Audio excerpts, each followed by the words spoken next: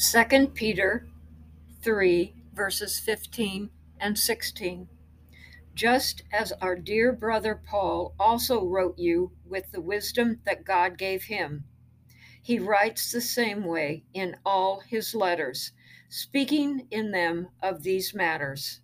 His letters contain some things that are hard to understand, which ignorant and unstable people distort, as they do the other scriptures, to their own destruction. From the very beginning, man has misinterpreted and distorted the Word of God. Jeremiah warned of false teachers and prophecies in Jeremiah 23, verse 36, that every man's words become his own, not God's, and so man distorts the words of the living God. Psalm 56:5 speaks of man twisting God's words or changing their meaning.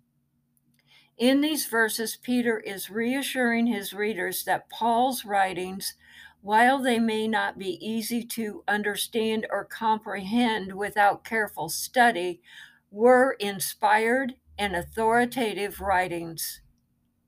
And instead, it was the false teachers that were perverting his writings. But with a personal, solid foundation of faith, Peter was telling them that these mysteries would be unveiled.